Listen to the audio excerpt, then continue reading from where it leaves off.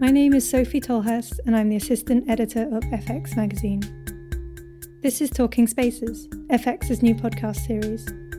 FX Magazine covers interior design and architecture, focusing on the contract design industry. We speak to those who design the spaces and places in which we spend our lives. The offices, schools, hospitals, shops, and more. We're interested in all that goes into designing those spaces and want to talk about it. We were making this podcast while the COVID-19 pandemic spread across the world. The way it has displaced us from our usual environments means we think these environments are worth talking about more than ever. The places which have been designed to meet and talk are currently off limits, whether that be a meeting room or a therapy room. There are also those informal spaces where more intimate conversations might take place. Consider the toilet. A report from bathroom experts Armitage Shanks found that 28% of people in the UK use their work bathrooms to escape from the office environment, while 25% use it to speak to colleagues. Along those lines, also consider the kitchen and the stairwell, and how we make space within them.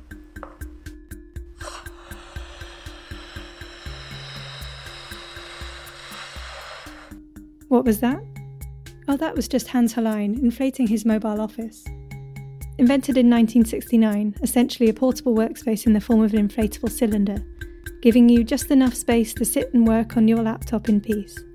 A predecessor of today's meeting pods and booths that might come in handy during the lockdown. But for now, we're isolated in our homes and finding new ways to connect. For us at FX, this podcast is a first, and we hope that you can take some time out and enjoy this first episode, A Space to Talk. My two guests for this podcast are Laura Lee, Chief Executive of the charity Maggie's, which provides special cancer care centres adjacent to hospitals, and Lionheart, the first ever poet in residence for a number of major architecture practices.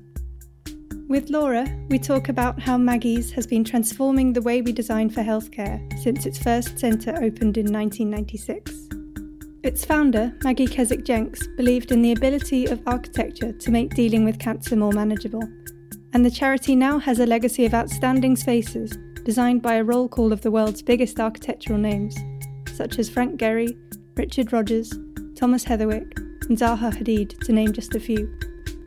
But first, for a bit of mental space, we speak to Lionheart. He is a poet and spoken word artist, BBC Radio London presenter, and TEDx speaker, but he first trained as an architect before moving into poetry. Lionheart has now returned his attention to the built environment, feeling there is space for a different kind of conversation about the way it is designed. In 2014, Lionheart co-founded a popular monthly event called Subjectivity UK, which brings different individuals and perspectives together for conversation in a safe space. Now, reflecting on the impact of conversation, poetry and architecture in his own life, he has been tying some of these ideas together. Lionheart works with architects using poetry to explore their approach, ideas of emotional inhabitants of space, and to work through collaborative design to explore how environment can promote mental well-being. Not everyone saw the value of his work at the start, but he has now had residencies at a number of practices, such as Grimshaw, PLP Architecture and Squire & Partners, as well as the Building Centre and the Saatchi Gallery. For many, the current period has provided time and space to rethink things. This might mean having different conversations around your work and your ways of working. Speaking to Laura Lee and Lionheart about their own work suggests what might be done if only you give yourself space to have these different conversations. Here's Lionheart. So this podcast is conceived of as a space to talk, and I'm talking to you today about how you've been creating those spaces for people, whether it's with Subjectivity UK, with poetry, spoken word, and then recently your work with architecture practices. So can we go back a bit first and talk about yourself? Poetry and spoken word created a space for you in the first place, am I right? Yeah, I was someone who was, how would you say, an extreme hyper introvert, if that's a thing, if I can coin that together. Yeah.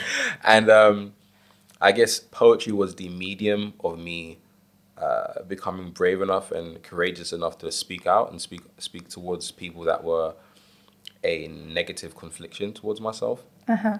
And it's really weird. I remember being in university and watching all these American spoken word performances on like Def Poetry Jam. And I was like, wow, they're like pouring their heart out on stage in front of people they don't even know. Like that's power to me. And it just clicked into my head at the moment that this is something I wanted to explore. And I was already writing poetry, I guess, to understand myself in university, which was, I guess it's the era where people tend to find themselves through studying a subject that they kind of didn't want to study, but ended up wanting to study it. And I was writing to really, I guess, understand how cognizant I was of self-awareness and how the world was affecting me because of either parental environments, social environments, or just the whole needing to aspire and become something that people valued.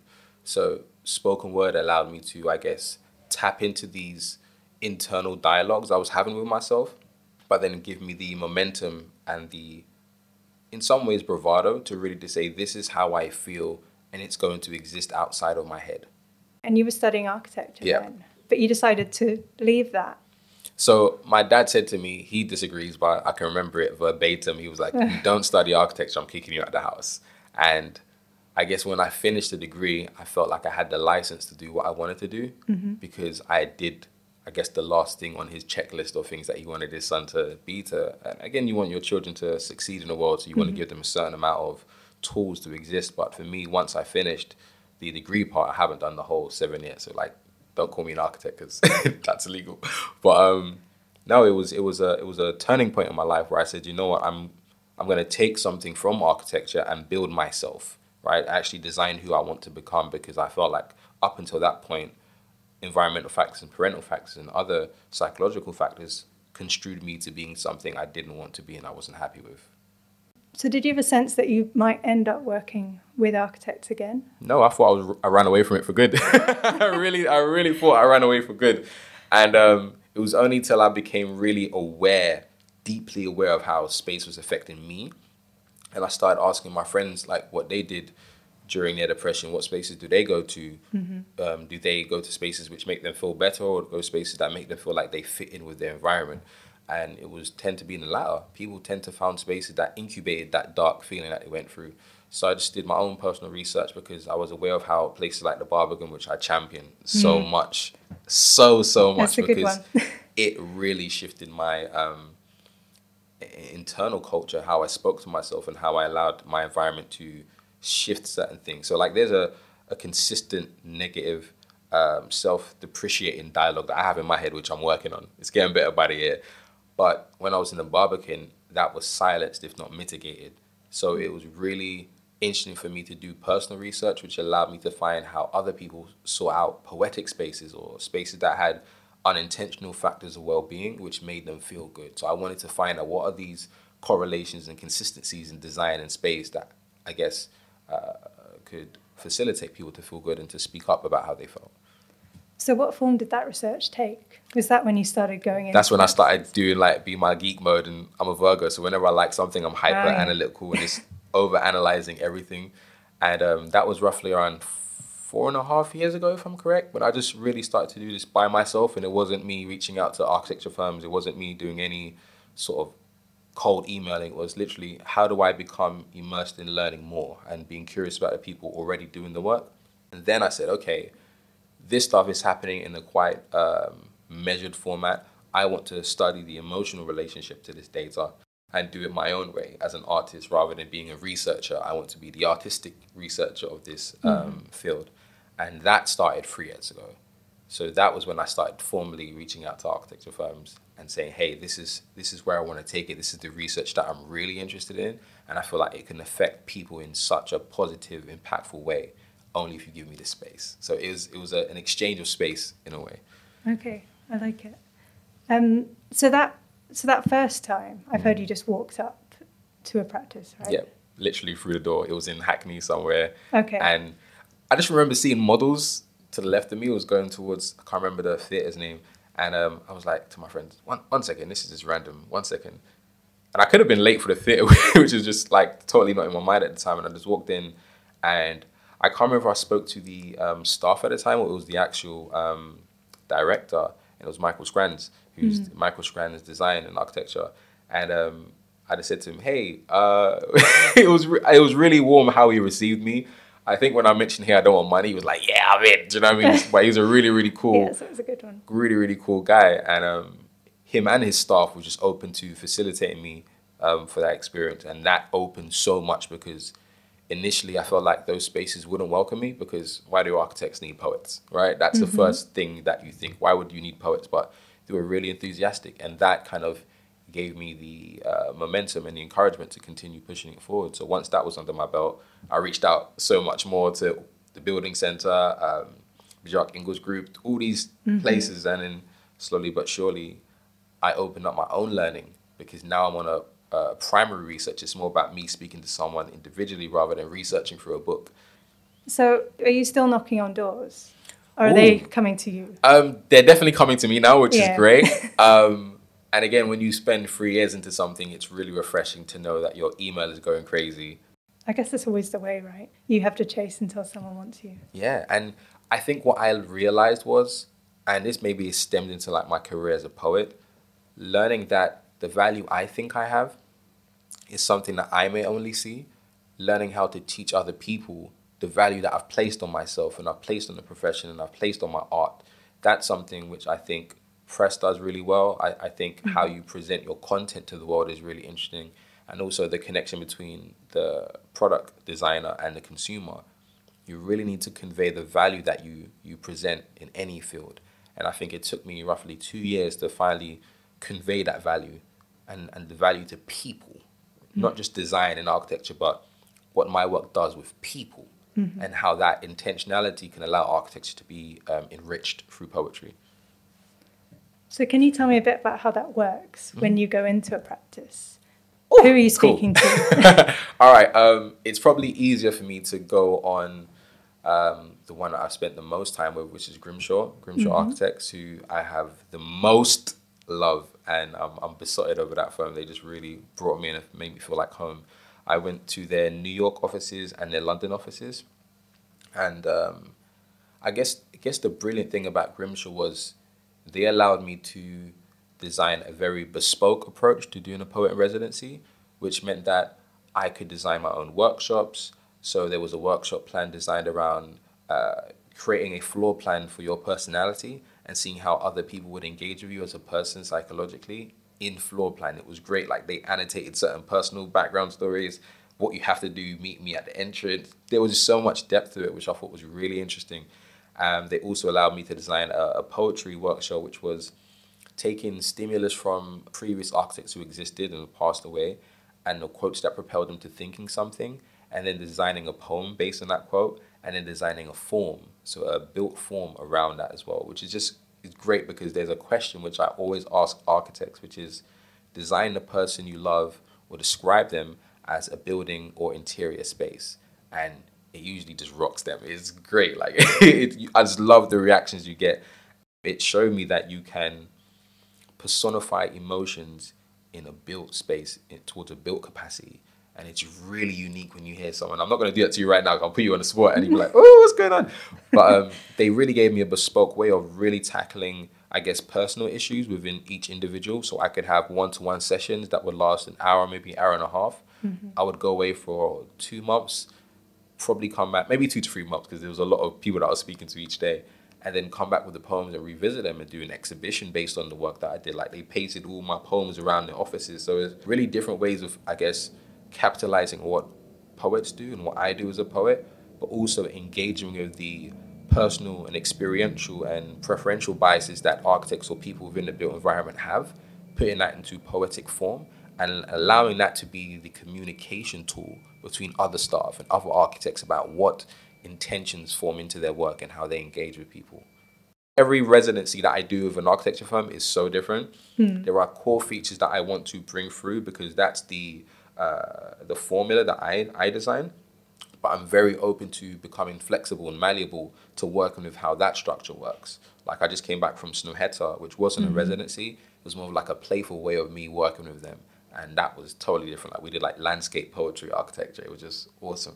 You must be learning a lot doing it. A heap. So there's like an archive that I'm developing right now in my Dropbox, which if that fails, I'm ruined.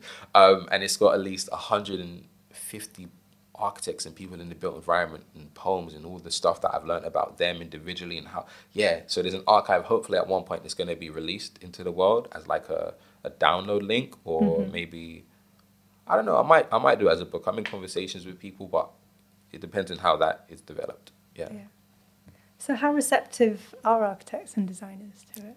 Now or when I first started? Okay, a bit of both. When I first started, there wasn't a lot of, there wasn't a magnetism towards the work that I was doing. And I guess, like I said, I understood that sometimes it requires people to see the experience before you can write it in an email and they get it, or even have a phone call conversation, which I had with a variety of firms.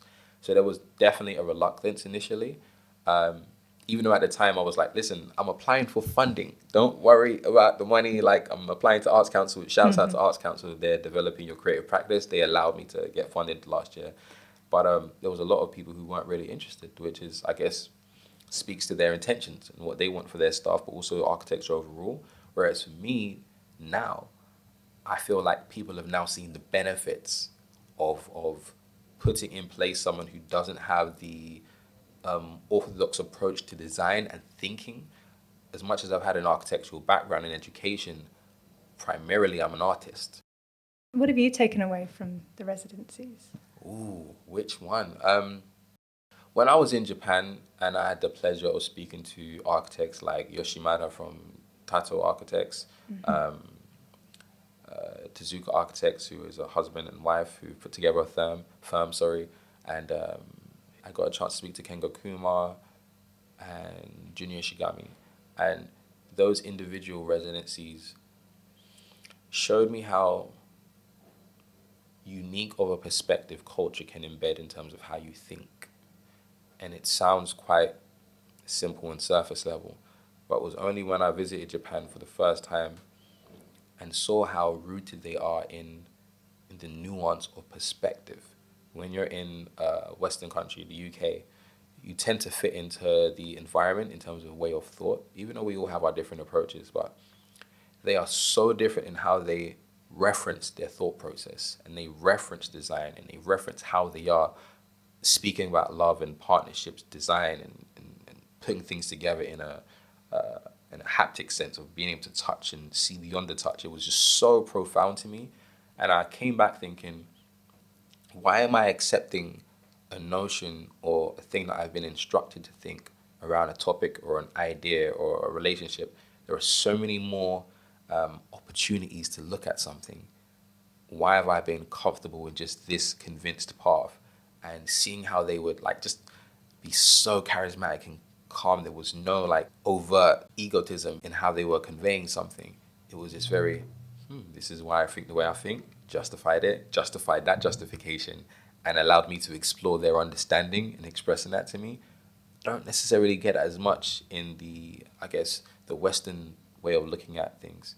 And it really made me realize I have to become more malleable in how I think. And yeah, that's what I want to do. Like you mentioned subjectivity, like for me, that's a space that changes every month.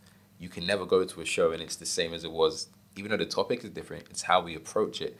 I'm always challenging myself, and my co-founder's always challenging me to say, like, what can we do in this space that the topic needs, not what the structure needs, what the topic needs. And it's, I guess, designing it from the inside out, which helps me. That's what Japan did. It helped me design myself from the inside out rather than the Western way that I grew up in, allow me to design myself from the outside in. So to jump back, because you brought up subjectivity, can you tell me a bit about that? Yes. How it started? So usually I let my co-founder, Charles Red, talk about this, but me and him met probably around 8 years ago. We met at an event and I was performing, got the most, I won't say ridiculous, but it was like everyone was standing up, screaming. I had marriage proposals. It was crazy, literally. And I was like, whoa. I mean, hey, I'm not married, so maybe not, not that lucky. But yeah, he was definitely an individual in that space that connected with what I was saying and how I expressed myself. And that was definitely in my raw, provocative days of me just saying, this is how I feel. But he ended up being someone in that same event who stood up and spoke. And there was definitely like a kinship of where we was in our lives. Like we definitely met eye to eye emotionally and psychologically at that point. He was probably the only friend I had who I was comfortable speaking to on a day-to-day basis around issues my other friends weren't. Like type of issues that my friends would like marginalize outside of their head and just push it to one side and say, that can stay over there. We're not going to engage in dissecting what that is. But he was so interested in it. I was so happy that someone else was interested in it. So we just had that mutually beneficial conversation. Then we just said to ourselves, similar to probably how this kind of came to conception, which is like, why aren't we doing a podcast? Like, why aren't we creating a space where there clearly are more of us out there, we just don't know where they are.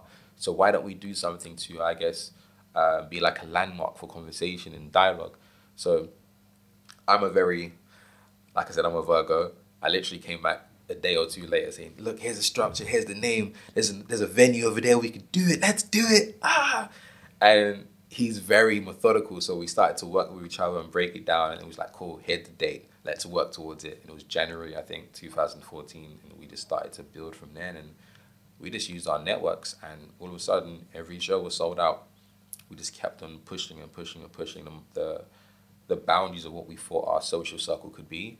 And now it's like just to put it succinctly, a platform providing a safe space for conversation, but we engage with our audience in a very immersive way. So instead of you looking at the panelists as people who are like on a hierarchical level of their intelligence, the audience is our panelists. They provide all the information, the provocation, the dissection. They provide so much quality to the discussion that in some cases we don't need anyone to come in. We just need to facilitate how we can work with each other. And even if we disagree, because there's a lot of disagreements that happen, right? It's called subjectivity. There's so many subjective ways of approaching something. Okay. But it's seeing even if it's really minute, like the commonality in what we're thinking and how we're thinking. And that provides, I guess, the incremental growth of our thought process. So yeah, that's what that is. It's definitely like an immersive hub for conversation. And you spoke a bit about designing the space for the conversations to happen. Mm-hmm. On what level do you mean that? So me and my co-founder Charles, we have this phrase, we call ourselves social architects.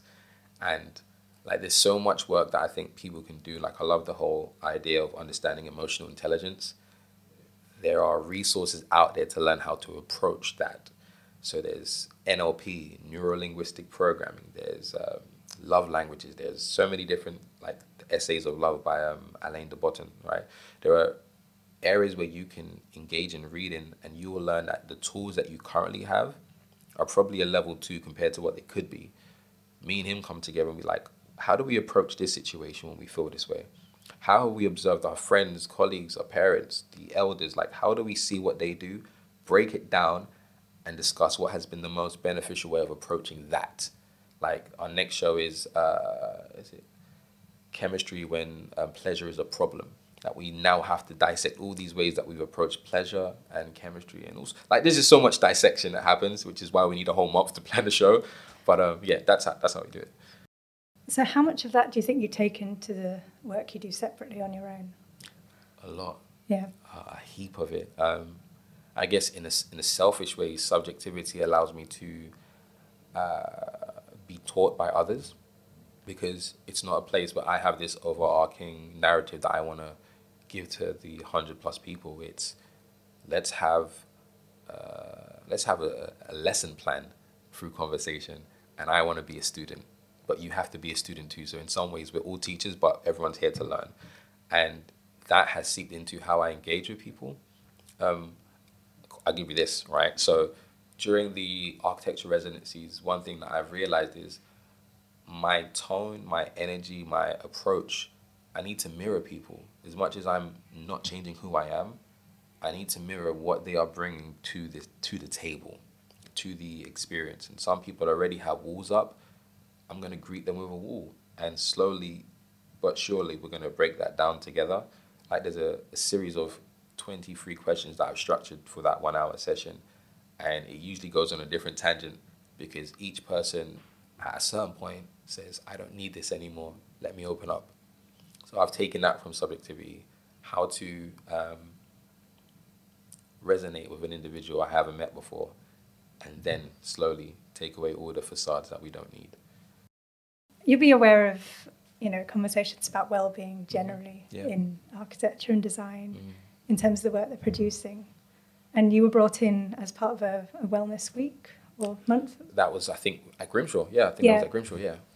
How do you feel that what you do fits into those conversations? In some way, it's a perfect alignment. You know how like there are certain albums that come out, like I can't remember the name of the Kanye West album that came out, and he was trying to challenge culture and how we perceive music and even like why certain songs are made for radio. I think that at sometimes you provide something which doesn't have an alignment with culture in a way we're ready to receive information or music or art. Whereas now, our minds are really opening up in terms of how we are affected as people, as individuals, as couples, as whatever. So there is definitely an alignment now because people are focusing on things which they didn't particularly focus or invest in before. Now there's a social, financial investment into wellness, which allows me to do this work in a way which can go so much more further than me just doing it by myself. So yeah, there's definitely a mutually beneficial alignment in terms of them making space for my work within what they do. Again, I would speak towards Grimshaw, like they create so many spaces for, they've got like a new team for diversity, inclusion, they just make space and dialogue for everything. So it's not something that you enter a space now and just, oh, you exist here. It's like, no, you can participate and contribute to how we can do things differently and challenge things. And even the idea of having me as a resident showed everyone else, like, we're prepared to do things differently should it be of benefit to you. And that gave me a relief and an understanding that I don't think the hours culture is everywhere. I think that there are certain people who are now realizing, having the conversation, seeing how beneficial it can be for you. I think somewhere in the world right now, they're doing 4 days a week for architecture staff. And I think that's powerful, man. You can still get the same amount of work done. It's only challenging, I guess, when it comes to deadlines.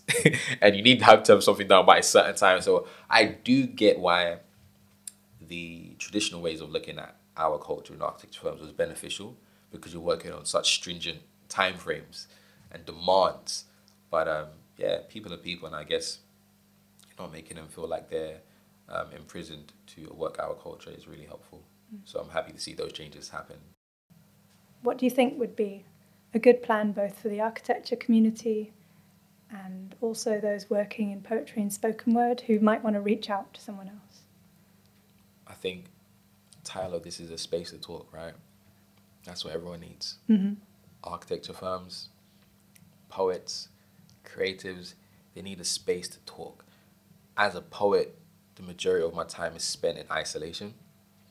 So the residencies are such a refreshing moment for me. Speaking to the mentors, or just right now speaking to you, it's like, this is so refreshing. Like, you replenish your mental welfare. And I think that having a space to talk opens you up in such a comforting way that you almost enable yourself to be someone else through conversation. Do you know what I mean? It's like you just got handed a script of being a better human, because now it's no longer your engagement with yourself, which is usually toxic and hostile. It's now a conversation with someone else. See who you really can be. So yeah, create a space to talk. Good advice. Well, thank you so much. It's been really refreshing for me to talk to you.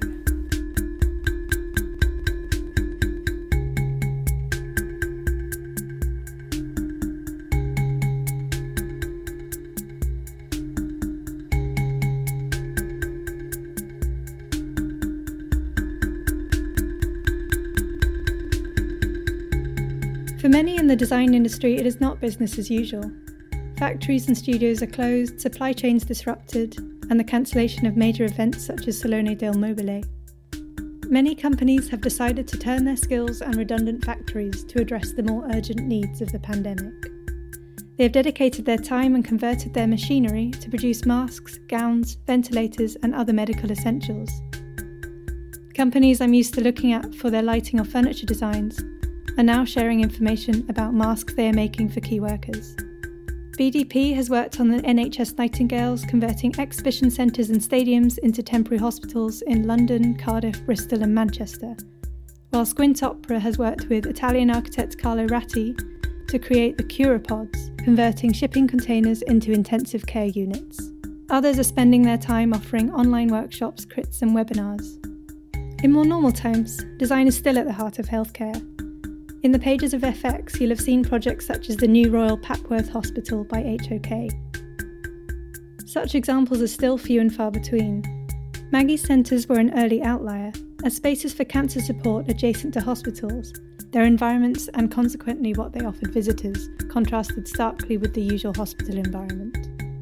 I spoke to Laura Lee, the Chief Executive of Maggie's, on the phone recently about the charity's ongoing work in this area. So Maggie centres are places that are on hospital grounds adjacent to the cancer centre where the bulk of people from a local area would go to for their cancer treatment. And it distinguishes itself by being its own building, but its own sort of special space and environment that says we're not a hospital, we're a place to help you deal with emotional and psychological and practical impact that cancer has on people's lives, not just the person with cancer, but their family and friends.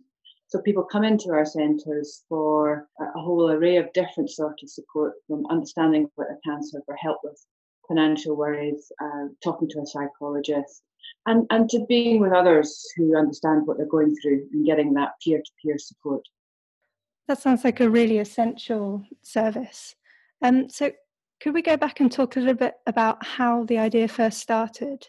So it started with a woman called Maggie.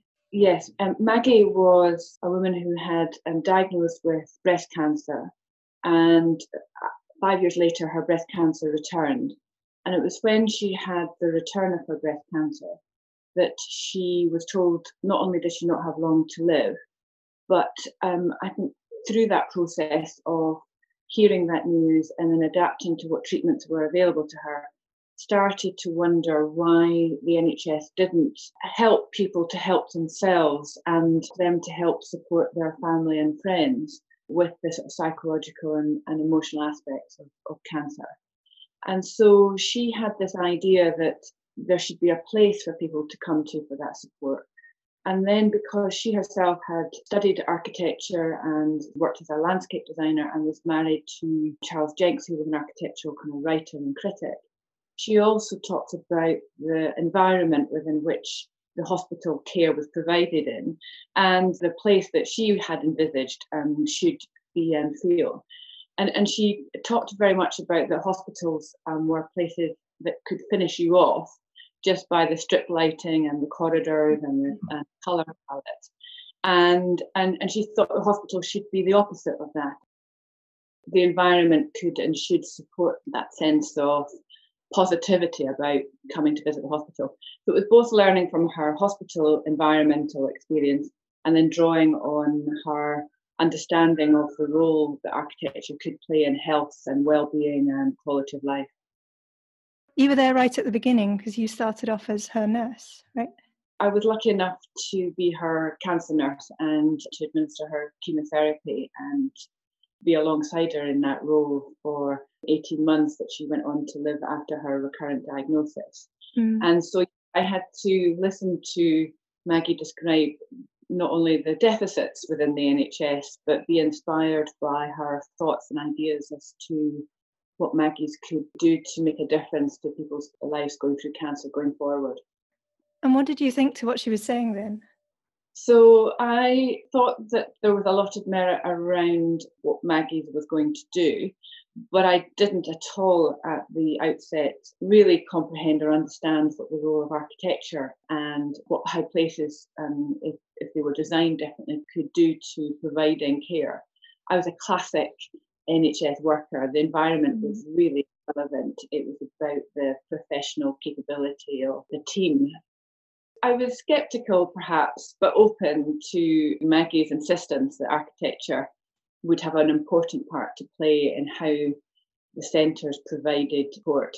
And of course, I've been proven over many years that the environment does actually help us deliver our care. I started as the first employee in Maggie Centre, and the same cancer patients who I had been looking after in the hospital came over to the centre to visit me to find out what the centre was up to and what it was offering.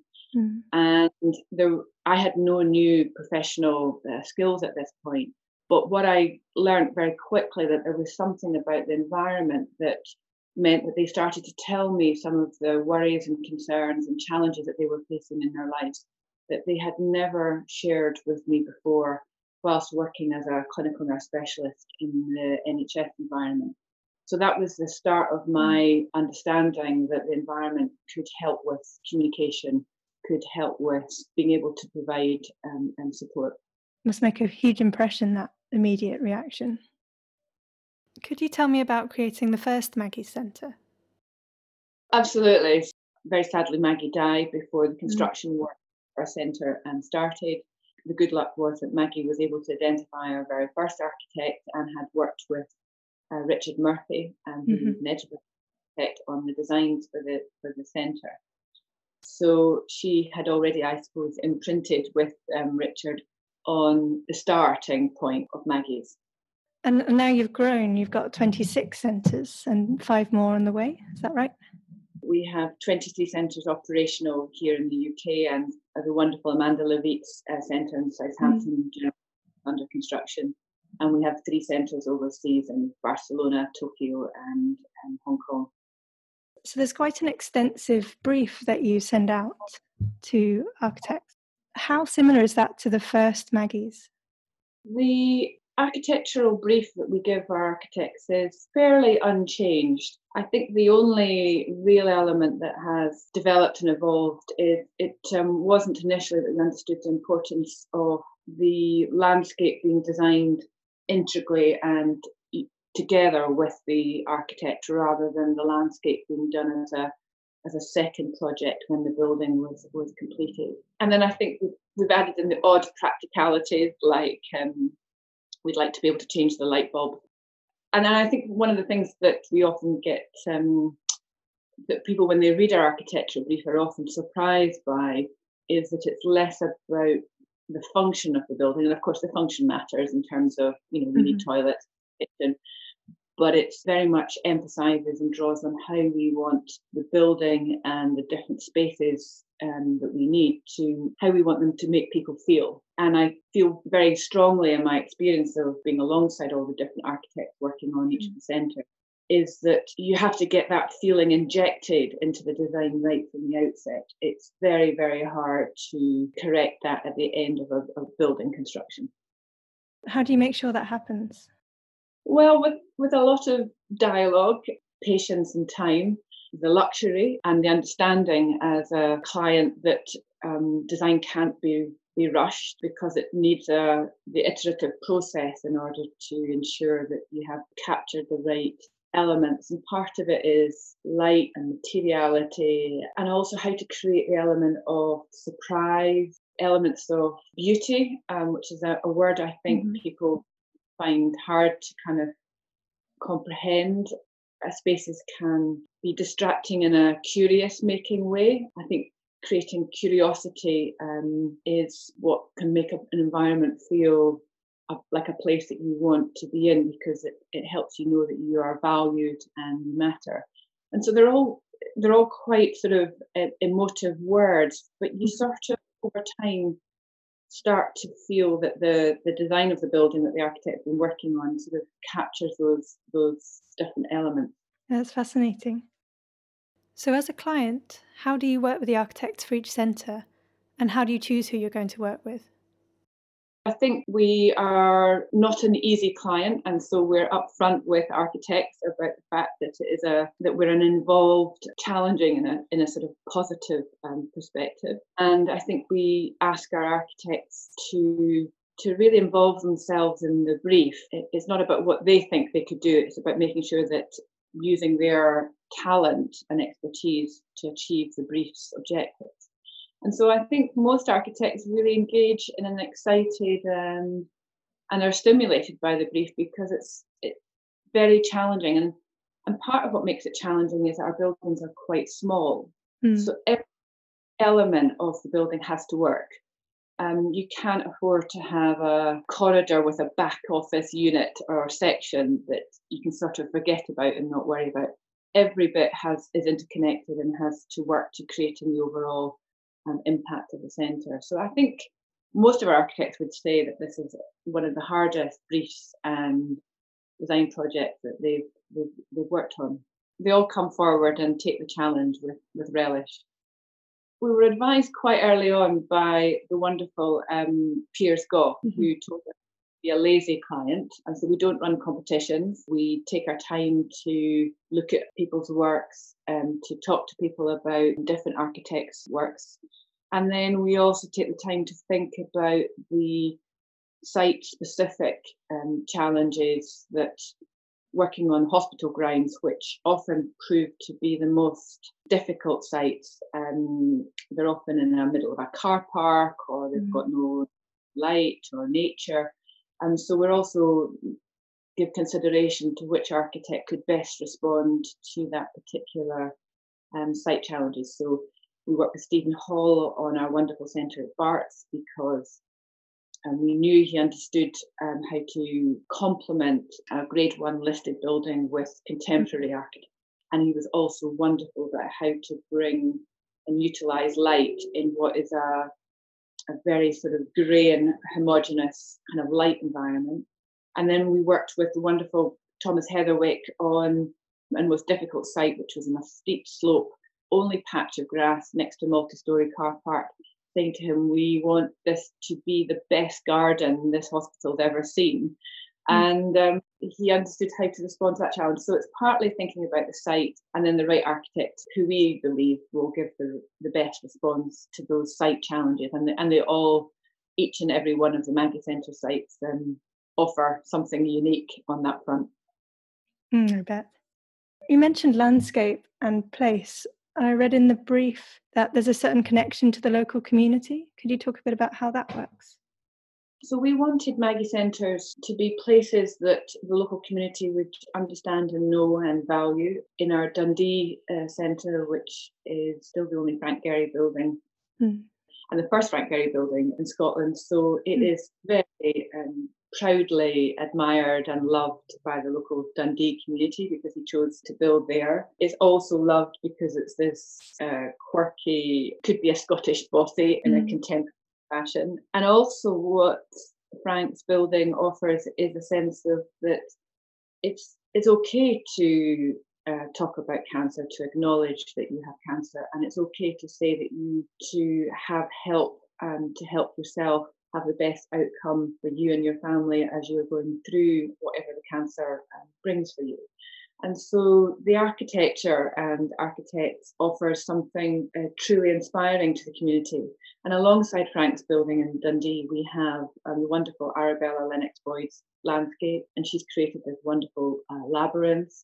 And we have art. We have the Anansi Gormley's statue outside, which has been nicknamed as the Ur Willie of the North by the local community. And then as you come inside the centre, we have some wonderful tapestry by Edoardo Palozzi. And so it's the intercombination of the community learning that architecture can actually be of value. And I think so much in today's society, great architecture is often within the corporate and institutional space where the general public doesn't get to see or access or feel that it's working for them. And there's a great sort of love that Maggie's are creating special places for the general public who are vulnerable and are in a challenging point of their life. Absolutely. Is the architect also responsible for the interiors and furniture? No, and often that's possibly the point where, as client and architect, have a degree of tension. And we certainly work with them and do it in conjunction with the architect. But we have a slightly unprofessional approach to the interior where we take our time in getting the combination of the right furniture and art to the crockery, to the glasses, the cutlery. But it is a moment of tension because these are spaces that we want people to feel they can come into and make themselves comfortable, and that might be about having to find a chair that is comfortable for them, a chair that is moved to accommodate them. There's a classic saying of the saber-toothed tiger. You know, we like to have our backs to the wall. We like to be able to see what's going on, even if we're sitting from a distance. So finding those pockets of and creating interior moments where people can sit on their own and observe what's going on. For Maggie's kitchen table is a sort of critical kind of meeting point, if you like, in the centre. But some people might want to sit apart, to sit privately, to go into a quiet room. And so how the interior works to allow people to make themselves at home in the different spaces that they might need based on their emotional state and feeling and how they're actually using the centre at the time, whether or not that's seeing the psychologist for a very difficult conversation or talking about the deeply sort of private aspects of worrying about money. So the interiors has to work quite hard for us in different levels. So that's something that you've established internally. Do you have an internal team for that?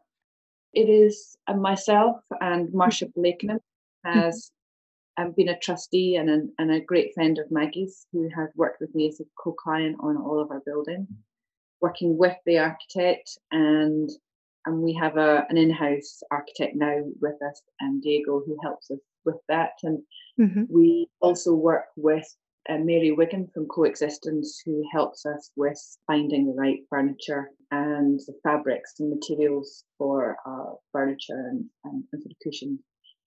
We love rugs. We like natural materials. We don't have any institutional signs, so we have to use different mechanisms. If a door is closed, that means that it's at work and is private.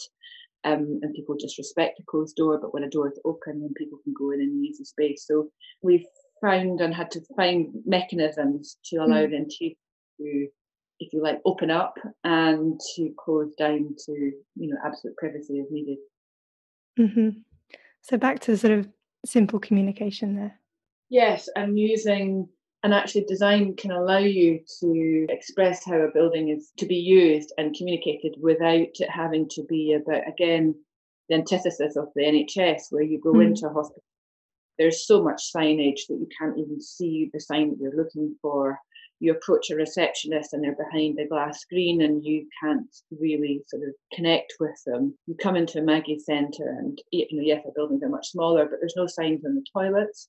So it becomes an opportunity to ask someone where's the toilet, the conversation, you connect with another human being, and you're not being kind of reminded that you are being processed in an institutional kind of framework. You're in control over how you access and use the environment. And that's, I think, part embodying what Maggie's about, which is helping people empower themselves in whatever way that's right for them. And the architecture can help that messaging. And it starts here in the West London Centre, where I'm speaking to you. As you start to walk on the path towards the centre, Dan Pearson, who is the landscaper, has changed the surface of the path from that normal NHS sort of tarmac to a very fine grit. And even though people don't notice that they've changed the surface, your feet are aware and your brain starts to connect, and then you start to realise that you're in a woodland walk as you approach this orange building. Do I like orange? Do I not like orange? How do I feel about it? So the action that comes through those surprises, if you like, that you weren't expecting is again starting the approach, because we know it's difficult for people to come in the door for the first time. They don't know how they're feeling. They don't really know if they want to talk about those feelings. And that's again where design is so critical to helping shift people's emotional state without necessarily them being aware that it's been shifted. So is that something you've learnt over the years, just through working on the projects? Learned over the years, and I learned through working with outstanding architects who spend their professional lives thinking about this. Again, another example with Alex de Rijk in our Oldham Centre. He understood that when you're going through cancer, you often feel cold. Your sense of touch can be altered because of nerve damage from the sort of chemotherapy. And so he was keen to explore how, through his love of wood and understanding of wood, how you could change that experience for someone without it being, but with it also still being beautiful. And that was the first time where we'd managed to find a disabled toilet with all of its sort of fittings being wood, so everything you touch is warm and quiet. And yet he challenged us by the use of the colour yellow. We have this extraordinary yellow floor throughout the entire building. And it is wonderful and glowing and inviting. And yet most people would probably assume that yellow wouldn't be a colour that would work in a cancer health sort of setting. Mm-hmm. So it's working with architects who are willing to challenge the professional framework of, you must use pale green, pale blue, pale pink because they are calming and colours, which is again where NHS hospitals find themselves. And in fact, sometimes using stimulating colours, thinking about the things that you're touching, views, and having a piece of art that, again, just makes you think, I'm not sure I like it, but it's making me think. And that's where I think we've been lucky at Maggie's to bring all of those different elements together to create a special place. Mm-hmm. And I think most people who visit the centres will leave feeling that their emotional state has been shifted just by the environment itself. Well, yeah, you've got lots of testimony to how much impact Maggie Centres are making on all those who visit. It's wonderful. Could I ask about looking forward? Is there anything new you need to ask of the design community? I spend a lot of time being curious about the role of furniture, and we've been working with a wonderful chair designer called Magnus Long, who has designed a chair called the Conversation Chair. We are interested in how we can find chairs that can accommodate all communities, including the older adult or elderly, if you want to call the over 70. But that aren't hideous and unattractive. And so I think the design community really needs to look at the beautiful furniture for the older adult. And I think that we should do more about. So if you just think about the hideous chairs that sit in our care of the elderly institution, they need to be revolutionised. And the design community is the only community that can take that on. Yes, well, that sounds like a good challenge. I hope you get some more collaborators with that. Is there anything else you'd like to add? No, just that at Maggie's we are so truly grateful to the architecture and design community, and hope that with the new endeavours of the new hospital buildings and etc., that the design community can infiltrate and impact on buildings across our public places, because you've got a vital role to enhancing the quality and well-being of our communities and society.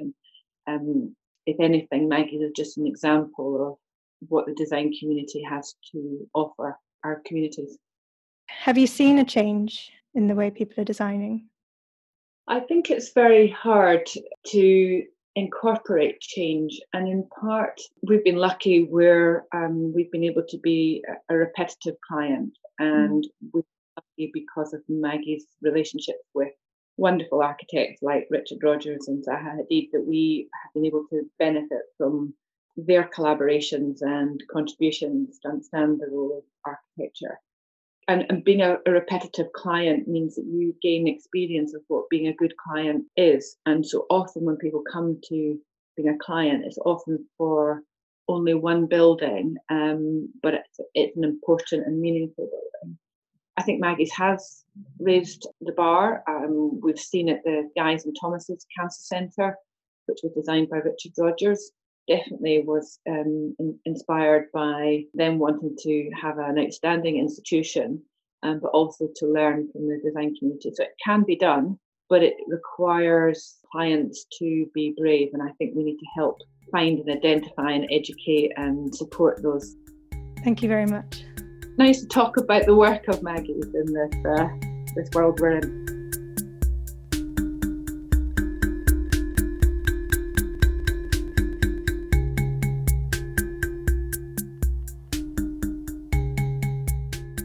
Although not designers themselves, both Lionheart and Laura Lee are part of many conversations to be had around interior design and architecture. In these podcasts, we hope to speak to those within and outside the industry on the topics that matter.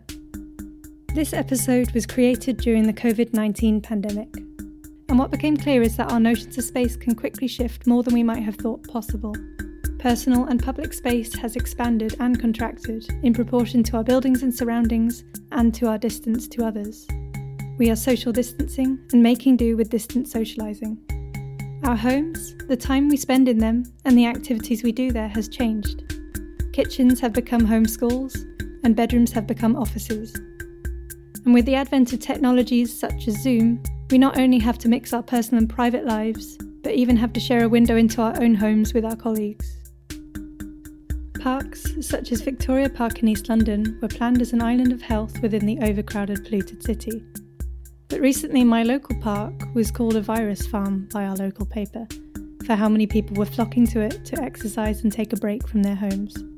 For the design industry, when events are cancelled and showrooms are closed, it's a challenge to launch projects and products without being able to visit them, experience a space for yourself, or to touch a fabric or sit in a chair. But there are new spaces to explore and new ways of experiencing online.